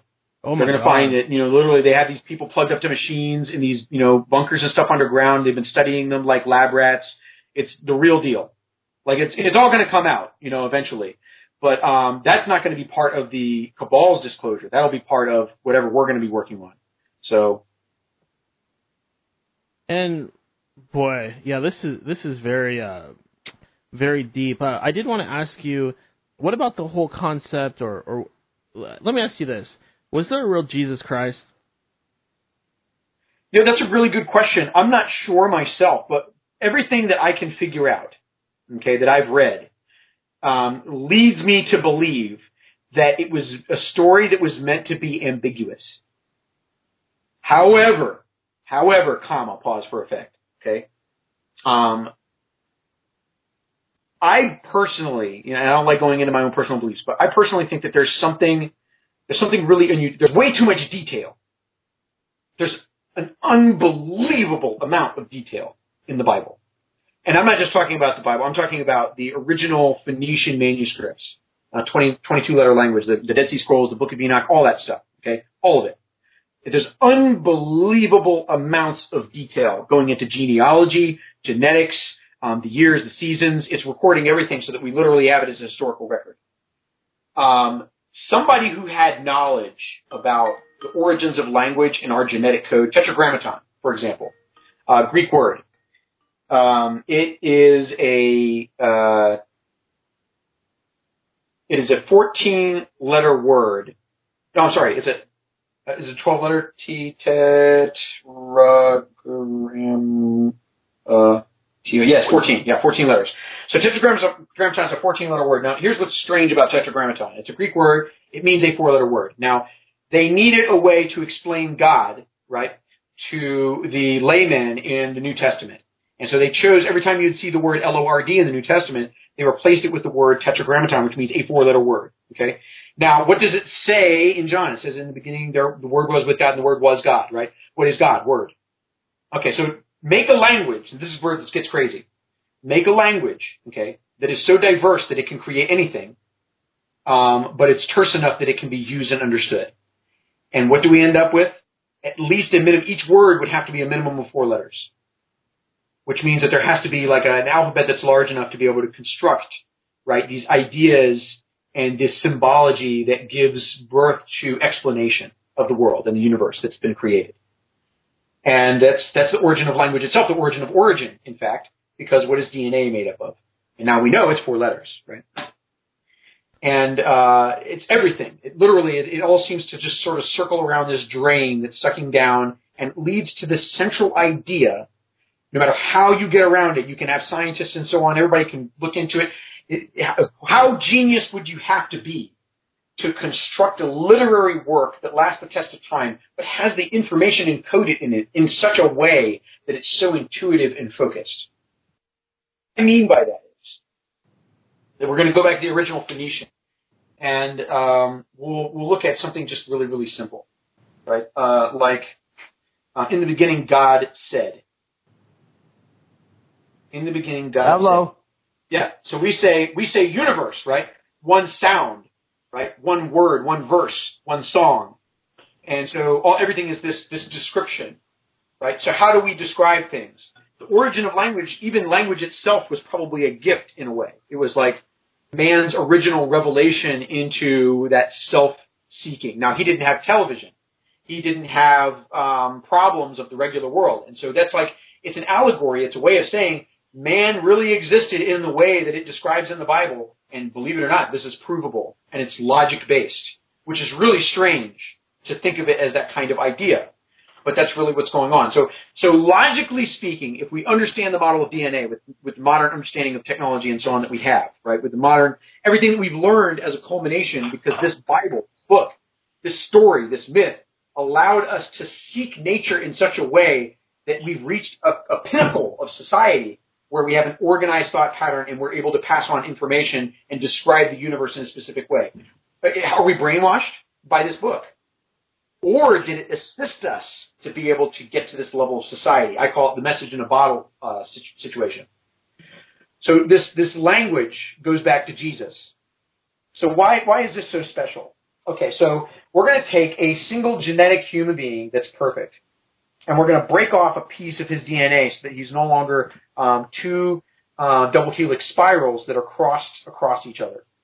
We're basically going to make it 2.5 or 1.5. And we'll take that other little piece, and it has just enough information to write most of that perfection and one more copy.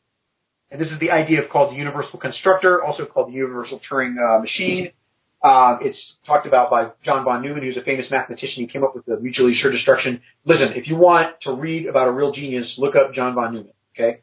And that's part of my inspiration in how I'm able to create software and all the other cool stuff. But he had this idea of the universal constructor. And so it has just enough information that it can make a copy of itself and then be able to make another one, right? And that's basically what Adam gave birth to. He gave birth to Eve. So there's enough genetic information between the male and female to continue proliferation, even if the male is damaged, right? Even if the female is damaged. So that's that 4-letter word, right? That goes back to those same 4 letters. There's enough diversity in this language, 4 letters, that allows this to be constructed. So let's say that this is true. Let's postulate that this is true. Over the generations, as the genetics feed in and out of each other and they create these unusual new patterns, a proliferation, they will eventually lead back to that original perfect pattern, won't they? There's no way around this. And so when will that culminate? There's a certain amount of time, there's a certain number of proliferations that can be measured from the beginning point, from the start point of where that genetic code stopped, and then to the next time when it was going to proliferate. And that's why he was able to predict the birth of Jesus, because they knew by the seasons, just by studying nature and what they knew, and about approximately how fast mankind was proliferating, when about this would occur, right? And then there's that prophecy. They knew math. The ancients weren't stupid. They knew about math. Whoever wrote this book is a genius. And here's where it gets interesting, because the line of David, it's literally, the Bible is following this specific genetic line that is a carrier for something that I like to call chimeral cell syndrome. Now, do you know what a chimeral cell is? Alexandros, could I pause you for 1 sec? We have a caller waiting on the line. Yeah, man. Let's take it. Caller, are you there? Caller? Caller? Maybe not. Hey, caller, you there? I was looking forward to that. I think he's there. He's just not answering. Hey, caller! I apologize, Alexandros. Please continue. Okay. Chimerism. Yeah. So, chimeral cell. Do you know what a chimeral cell is? No, actually. Okay. So there is a very unusual phenomenon that occurs. It's natural. It's called chimerism, cell chimerism. And if you understand a little bit about the birth situation, right, when a cell is being formed and it starts to divide, right, via a special kind of mitosis, right, there is a situation that can occur. It's very rare, and it's based in a gene, a carrier between the filial cells that allow twins to occur, right? And out of those twins, there is a possibility of that twin absorbing the other one and literally having two sets of genetic code in that one human being. And that's called chimerism.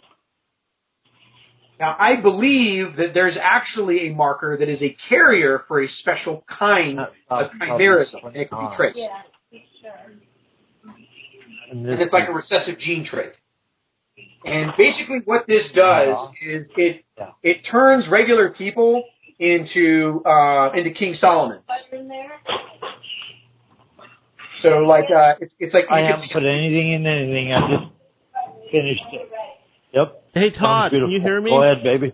Hey, can you hear me? Oh, there we go. The caller's on the air. Todd. Todd! Shit, man. You're screwing up my broadcast. Answer me. I apologize, Alexandros. Where? Outside. I wasn't outside. He was. No. How'd he get out I there? don't know. The door was only partially closed. Anyways, I didn't mean to leave him out there, and I wasn't out there.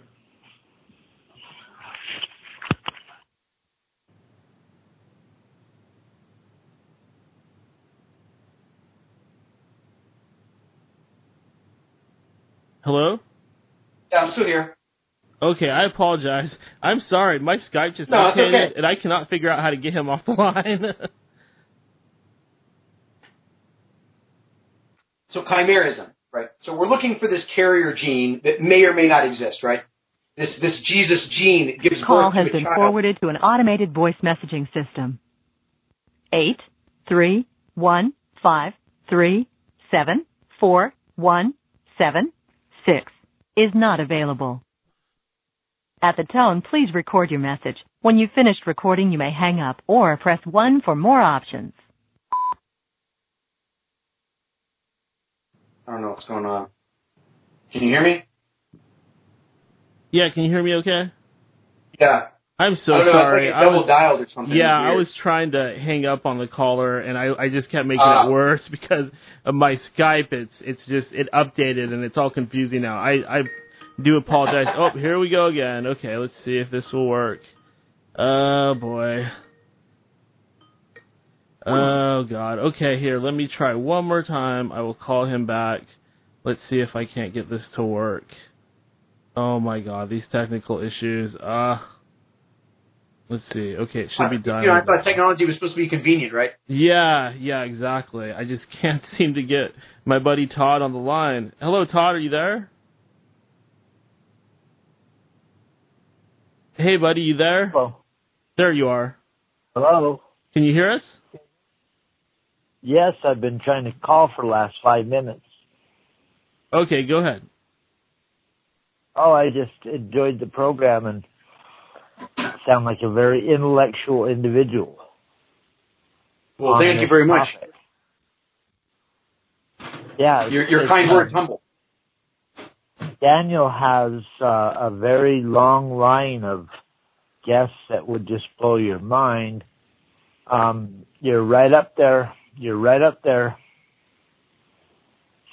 Mm-hmm. Have you? Do you know about Adam Kokesh? I've heard the name, yes. He's a Marine. He's running for president next year in the Libertarian Party. Oh, I'm running for president myself, actually. Oh, so you're going to go up against Adam Kokesh? I didn't know that he was running. It's good to know. Oh. Yeah, I'm worried about Andrew Basiago. That's who I'm worried about. That's my biggest concern. You're worried about who? The Santiago? Andrew D. Basiago is the guy's name. What's he? Where's he? Who's he? So he's, have you ever heard of the Philadelphia experiment? Yes. You ever hear of the, I think it's called Project Rainbow that occurred, it was the mind control experiments, time travel experiments. Not Project Rainbow, but yeah, I'm aware of mind control experiments. Yeah, so this guy, Andrew D. Basiago, has written a novel where he talks about his experiences, and he's even gone on the Jesse Ventura show, and there's people that believe him. He's an evangelistic Jesus type, I can't stand those dudes. Yeah, I can't stand one more minute of those dudes. Well, go on the internet and go to his website. It's Andy 2020, right? And you look at his website, and it's like all these promises that he's making is about disclosure. It's about, hey, I'm going to reveal all this. I'm going to reveal all this, and that's really his whole platform. Is that he's going to be... And one more guy yelling, Jesus is the way, and follow me. Can't take it. It's overload. You can find it everywhere. It's like an electronic transmission that's being just like spread out. That's how they're selling whatever they're selling. Mm-hmm. That's how because they know it'll work. They know that there's enough people that believe it that they'll latch on. And they're going to dismiss all these people. I mean, it's the same with the music industry. It's the same with Hollywood. People are going to wake up and they're going to walk away one day. They're just going to stop. And I'm personally. You know what's funny? Pardon me, because I didn't catch your name. You can just call me Alexandros Filth for short. Alexandros Filth, and I've only heard that 4 times in the last hour. 2 hours I've been listening to the show, but I forgot it. I'm drinking some Oregon lager, so pardon me. Oh, no, I could definitely tell, man. It sounds like you're having a good time. Yeah, whenever Daniel has a show, I buy, I do Budweiser, but on occasion I'll grab like something from the liquor store, because in Utah you have to get real liquor from the liquor store. Yeah, it's like that in Virginia, too. Yeah, the Mormons control the state, and then they control the liquor stores. And no, I don't even want to tell you. It's not even worth it. Todd, do you have any more questions for my guest? Oh, no, I just thought the show was so good, and you're so smart. Listen, I can't remember your name. Okay, Antonio? Todd. Mr. Filth will... If you're that messed up, buddy, you should probably call back another day. It's not that bad, Daniel. No, it's an incredible show. Appreciate your time. It's a lot to take in, I know. I spit a lot of information really quickly. So do I. That's why I was calling. There's a little clique that runs it, right? Little place that runs what? A little clique that runs the world. Oh, yeah, definitely. Well, we know that they're an organized group. We don't necessarily know exactly who they are. We know who some of their organizers and their close bedfellows are.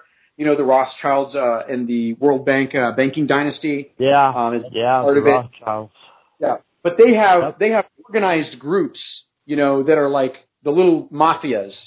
For example, the cartel, while they may not realize it, okay, they're the unwitting bedfellows of the cabal, and they're doing the cabal's bidding.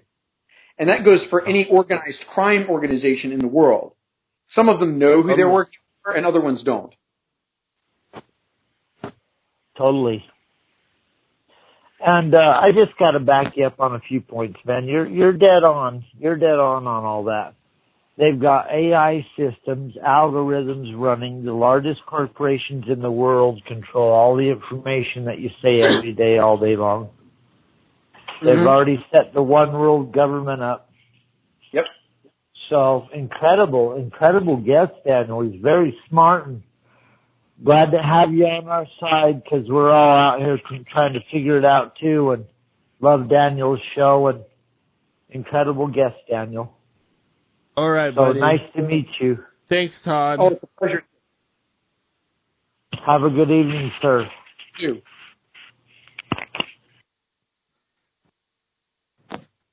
All right. That was good. That was good. Yeah. My buddy Todd, he's probably had a few too many beers. Drink and be merry. You know, it's not necessarily a bad thing. Yeah, definitely. Why don't we go ahead and move on? I did want to talk to you a little bit about, you touched on this earlier, but I wanted to find out a little bit about Moses or Akhenaten. Before we took on the caller, we were talking about chimeral cells. Oh, that's okay? right. Yeah, I was about to circle back to that, but I wasn't sure how far along we got there. Yeah, go ahead. So think about like a container in a container, okay? It's so funny because I'm working on AI, and he even touched on it, you know, when he was speaking about their AI systems. It's, you know, part of the software that I'm writing. And it's so weird because I keep circling around this drain. And really, that's what our genetics are. It's like this universal construction language that can be used to create anything. And it's chemistry. It's the philosopher's stone, you know, the Cabal is looking for it too, that they can use to, you know, make themselves immortal. They can change their own genetic code at will. They can do it with the power of the mind. They can create a virtual simulation that allows us to do that. Like all their goals wrap around this same central idea. And that's one of the reasons why our organization is working towards the goals that it is, because we want to prevent people from getting, you know, the bad people from getting their hands on this technology, this incredible, amazing technology of mind, and manipulating it and using it for evil, terrible things. But going back to talking about Jesus, is Jesus really, you know, why am I talking about chimerism and chimeral cells? Okay. So let's look at the line of David. Let's go follow it all the way back to Jacob, let's say, for example. Who did Jacob wrestle with? It's so funny because you look this up in the original language. You look it up in the original Hebrew, and you look it up in Phoenician, and it literally is dancing around this. Who is Jacob wrestling with? He was wrestling with himself. He was wrestling with the Son of Man. Who's the Son of Man? Genetic code. It's our genetics. So inside of a chimeral person, okay, let's say, like a dual personality, if you will, okay? And so that they're literally fighting with their own genetics. Some of his genetics are going to be like a twin, okay? Like a twin fighting with its parasitic self, right? And taking all the best stuff from it in the same way that Jacob was wrestling with himself. And he was the carrier of this gene. And so it followed his patrilineal line. And that's how Mary ended up with it. So Mary gave birth, okay, and this is the crazy part, gave birth to her own twin, her own absorbed twin. And that would be a real medical miracle. And believe it or not, as crazy as it sounds, it is scientifically plausible, 100%. Yeah, that's a fascinating take. So, do I believe in Jesus? I believe that it is up to each individual person to seek the truth. That's what I believe. And I'm not going to try to convince you one way or the other. I think you should do your own research, and you should read. You should think about it. Give it a lot of thought, because the book is there for a good reason. It's meant to make us think. And we're supposed to. We've been designed to think. My personal belief. But going back to Moses and Akhenaten. Okay, so let's backtrack a little bit. Okay, before Jesus, there is a civilization that came along after the Tower of Babel. Okay, after the Great Flood, right? They covered the earth, or cataclysm, if you want to call it a cataclysm. It doesn't have to be a flood. It could be anything. We do know historically it happened. This is scientifically irrefutable. Everybody will tell you, yep, there was a big die-off. It happened. A bunch of humans died too, no matter what it was. And after that die-off, humankind started to congregate again, right? That's what we do. We start organizing. So how do we organize? Well, we organize using a language. And that language was new. It was something different. And it evolved in very different ways over the generations, didn't it? Even though it came from a common mother tongue. We can recognize that scientifically and mathematically as well. that all these languages have this common thread, right? So if you think about a control system, programming, just like programming a computer with a language, okay, humans are like a kind of computer.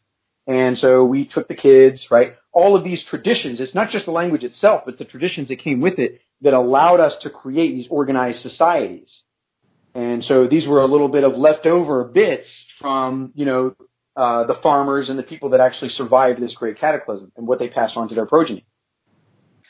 So you get to the Egyptians, and the Egyptians are resettling this area after the cataclysm that was once already settled by probably an extremely advanced civilization, if I can make even a close guess, during the Babel period. And so when they resettled in this area, of course, it worked out really well because the machines were still working. They still operated to some degree, and they made things work properly. That's the reason why the Nile flows the opposite direction. Because the pyramid itself is a kind of machine. It's performing a function, and it still is. It still works to a very much lesser degree than it once did. But when it failed, it actually caused a snapback in nature. And Akhenaten was smart enough, okay, to realize what was going on. Now, how did he come to this conclusion? I believe, personally, that through studying the information at the library, because he was born very, very differently. He was not the official son of Pharaoh. He was adopted, which is true of Akhenaten, right? He wasn't the true son of Pharaoh, but he was considered the family of Pharaoh. He might as well have been the son for all intents and purposes. So the same expectations, because he doesn't have to worry about ascending to the throne, the same expectations are not placed on our friend Akhenaten Moses that they would have been placed on the prince, Thutmose, that would have been ascending to the throne. So his education is going to be very different. And so Moses, Akhenaten, had an opportunity to travel and see the world like Solomon and gain all this knowledge and wisdom. And because he had a basis in education, it gave him a huge leg up over all these slaves. So think of the slaves in Egypt, the Jewish slaves, as organized monkeys. I know it's a terrible thing to say, but realistically, that's what human slaves are. When they've been bred generation after generation to not be educated, to just know enough to get by in their own language just so they can do enough business so that they can know what to be told to do, and then they go do it, right? And, of course, they've got a bed to go home to every single day. They don't know any different lifestyles, so they don't complain. They get 3 hots and a cot, even though it's not as much as their Egyptian brethren. And so, they're just very efficient slave organized robots. They're an organized robot system. And that's essentially what Moses and Akhenaten was opposed to. He saw this and he was like, this isn't right. Human beings are more than this. And I would know. I lived a life. I saw all these things. I learned all these things. So he took that knowledge and he was like, this came from somewhere. And he was trying to put all the pieces together. He realized, okay, this is from what I take from the story. He realized that not only was he of these people, but he had a responsibility, a greater responsibility to save them from their plight. And how would he do that? And so he understood about all these season changes and all the information is that he began to form a plan on how to basically take back and threaten, because you cannot control the weather. But if you have the right information, you can predict the weather. And that's exactly what Moses did. That's what Akhenaten did. He understood the seasons and he saw things that happened before. He learned things about these ancient civilizations and how there would be a snapback in nature because of that cataclysm that they caused, right? Because of their use of this technology. That he would be able to predict this, right? And he's like, guess what? If you don't let my people go, some bad shit's going to go down. And he was able to very, very accurately predict this. He would be compared probably, if you were to look this up, there's a gentleman that grew up in Japan. His name was Abe no Seimei. You can look him up. He was a kind of a prophet, one of those, Jesus types. And so he made all these predictions about the weather and births and all these things. And it was because of his level of knowledge and understanding of how the world operated under normal, natural behavioral phenomena that he was able to make these incredibly accurate predictions and say these things that were very profound. And so Moses Akhenaten was the same kind of intellectual. He saw the world in the same kind of way because that was his education.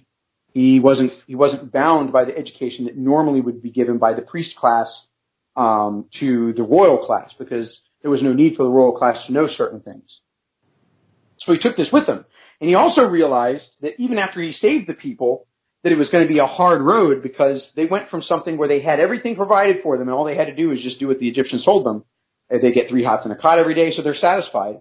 Well, now he's dealing with a monkey class, human worker team that he, basically gathers and takes out into the desert. So why did they wander around in the desert for 40 years? You know why? Because he needed to reprogram them for a couple of generations. That's what took him 40 years. He knew that they wouldn't be successful if they couldn't be organized. And the only way to organize everybody is to get them all on the same page and have the first generation, right, and the second generation start already by speaking and knowing the language. And so he united them with one language that he liked, and it happened to be Phoenician. And he's like, I'm just going to kind of redraw it a little bit, and it'll make sense for everybody, and it'll be really easy because it's base 11. It has all these special mathematic properties, which means that the people are going to be smart because they already know mathematics, right, as soon as they learn the language. And it's true because their language is very mathematically sound. It's, what do they call it? There's a term for it. Not grammatica. It's on the tip of my tongue and it escapes me. But essentially, it means that their syntax is very mathematically, structurally sound, which is one of the basis of making a good language. And there's these little keys, these little pieces of all the languages that actually came from Babel that we can learn from. But that's another subject for another time. But Akhenaten, that's how he gathered and organized all these people, and that's also how there was able to be a prediction made, right, about certain people of this belief. And because of their behavior, it would be relatively easy to be able to predict certain things that these people were going to do because of the structure of their language, because of their general behavior. And of course, that's why the Bible is so specific about very, very special details about these people. And it tells about their birth dates and who their fathers and their children were and about how long they lived. What are they doing? Hey, guess what, guys? We're talking about genetics, right? So we're looking at the alleles and these traits that are being passed down, and we're looking at dominant and recessive genes, right? If you look at their names, they're actually named for their ability, for their capabilities. Check it out. It's a real thing. And so all of this is a historical record to teach them about genetics. So what do you think they're doing? They're all getting into genetic research. They're trying to figure out exactly what is the secret to life and the book of life and all this stuff, and whose name is written in the book of life. So like genetics is this whole other sub-feature of language itself in the Bible. And so it's also part of their brainwashing, right? So it's part of their belief system. But there's 2 ways to look at this coin. There's the way to look at it as a control system, right? And then there's a way to look at it as a way to help mankind. And that is the dichotomy that we're facing right now with the cabal. Because probably about 50% of the world, if they knew what we're talking about right now, they're going to say, well, look, let's do the right thing. We don't have to do eugenics, right? We can learn about, genetic information, and we can use it to help people and cure cancer and do all these great things. And yes, that's a wonderful thing. But we also have to assess, right, and keep going back to the central theme, whether or not technology will lead to progress or regression. And we're not facing these facts. We're not talking about it. And this is what the cabal needs. They need us to be divided over these things so that we're much easier to control and so that they just can kind of slip in and then they get what they want. Because then we do all their hard research for them. We figure out the keys to heaven. And so then, they just sweep in and they steal everything, just like they've done so many times before. But talking about Moses and Akhenaten. So he started this whole civilization of people, and then he made sure that there were instructions that were written to make sure to avoid certain pitfalls in the future. That's really what I believe the Bible is pointing to, and that's probably what we're gonna get real close to discovering after the Vatican finishes archiving everything and putting that into the public domain, because they're not done with that. And once that happens, that's going to be like their disclosure. And it's so much information. Once again, people are going to be researching this stuff, and how long is it going to take human beings to research this? People have to lay eyes on it. They have to write about it, and then it has to be wide enough spread that people are reading about it. And if that's the case, then we're all going to be focused, and all of our attention is going to be on this instead of on what are they doing while we're distracted reading this junk. And so there's a way to move forward and avoid all that, right? And so it means not paying attention to their little scheme, their little get together. And it's okay. There's going to be people that are going to want to research it, and that's fine. That's fantastic. But we don't need 90% of humanity doing that. Certainly not. I think that the most important thing if you can learn anything from what Moses tried to leave behind, the most important thing for us to focus on is to get off planet, is to absolutely figure out a way to leave. And, they talk, you want to talk about the rapture, you want to talk about anything of the 144,000, whatever you want to talk about, okay? There's going to be a group of people that are going to be opposed. And however many they are, and once again, it's a prediction. That doesn't mean it's going to be an exact number, right? So, he can get pretty close, but he's not going to be able to determine certain things, certain human behaviors, because he's not going to know how things have changed. He doesn't know all the details, right? And it's the same thing with anybody who makes any kind of predictions about the future and the future of human behavior. Even if you have perfect information, the system is still flawed, right? Because there's things that you can't really know that some human is going to do or another. So I believe that whole thing about Akhenaten is like his wisdom, his revelation about everything that he learned as like a wise great king, like a Melchizedek type, a high priest, because essentially that's what he was. That's why he had to have his brothers speak for him. Look this up in Exodus. And so, he had Aaron do certain things for him because he didn't know how to put his words in such a way that people could understand. Because he'd studied the world in a very different way, and he had a lot of information, and he's thinking through all this stuff and trying to figure out how to pass it on in the quickest, most efficient way. And it's very stressful. I feel that I'm in a very similar position because I'm doing these things, but I also have to spend a lot of my time teaching, doing stuff like this. It's very important that I can get this information out in a succinct, beautiful, and understandable way. And I'm going to be doing this a lot, and it's going to be a really important thing that I'm going to have to do probably for the rest of my life. And that means that it takes time away from my ability to do other things, and that's very stressful because I know that there are other important duties that I have to perform. And so in that same way, any leader, you could say it's the Damocles curse, that's in a position like this, like Moses Akhenaten was, that has sufficient knowledge, that responsibility that comes with it is one of the reasons why the candle kind of burns out faster, because it's that stressor. And that stress is driving you to perform, which is a really remarkable thing. It's like a superpower, but at the same time, you can only perform so well for so long, and then eventually you burn out. Or in the example of John von Neumann, he died at 53. Yeah, he was a super genius, and he did all these amazing things, and he made all these huge contributions, but, he burned out quick. Tesla was trying to figure out a way to live a kind of natural life, and be self-sustaining, self-sufficient, and use very little resources, right? And that eventually led him to live, almost emaciated and starving. He was living off of like cream and honey. He believed that those were like perfect foods. It's strange. He wrote about it. And Moses, of course, was working on something very different in the priestly class, talking about fasting and these special behaviors that you would exhibit, a way to sustain the body without degrading the genetic telomeres, which are really the monoatomic elements that are necessary to support and sustain life. It's one of the little secrets about the Bible that kind of leads towards an immortality goal or ability. And so the proof of that, of course, is in the priestly behaviors and the things that are involved with the traditions that he started. All of the stuff with the breastplate, with the different stones have different properties. They're made of these different metals. And of course, they're interacting with gold and other things in the breastplate. So there's some real science behind this stuff. That how would he have known that? Well, of course, that goes back to, okay, he didn't have to learn the same things. He took it upon himself to go out and seek this knowledge, and he was all over the world. And he had the ability, the riches, right, to do it. And of course, he wasn't expected to ascend to the throne. So all of these things kind of circle back around. They eat back into themselves. But Moses Akhenaten is this incredible, whether he existed or not, another Jesus-type historical figure.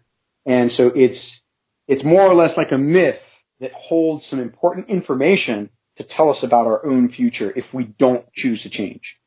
And that's really the central idea behind the Bible. Is it's the message in a bottle isn't just a way to say this is how you restart civilization from scratch and make a successful group of people that can have free will. Or if you look at it the other way, it's saying if you don't do it right, this is going to be the result. That there's going to be disastrous consequences. And so there's an in-between too, isn't there? And that's where we're at. We're at a place where we can kind of say, well, wait a minute, we don't accept this reality. either one of them, we can kind of pave our own path. Any possibility exists if you take the real meaning of the Bible, the literal meaning of the Bible, is that any possibility exists, and you can pave your own path to do anything. But you have to be able to motivate the people enough sufficiently to be able to be agreeable. And that's not something that's easy to do. And, there's only so much time.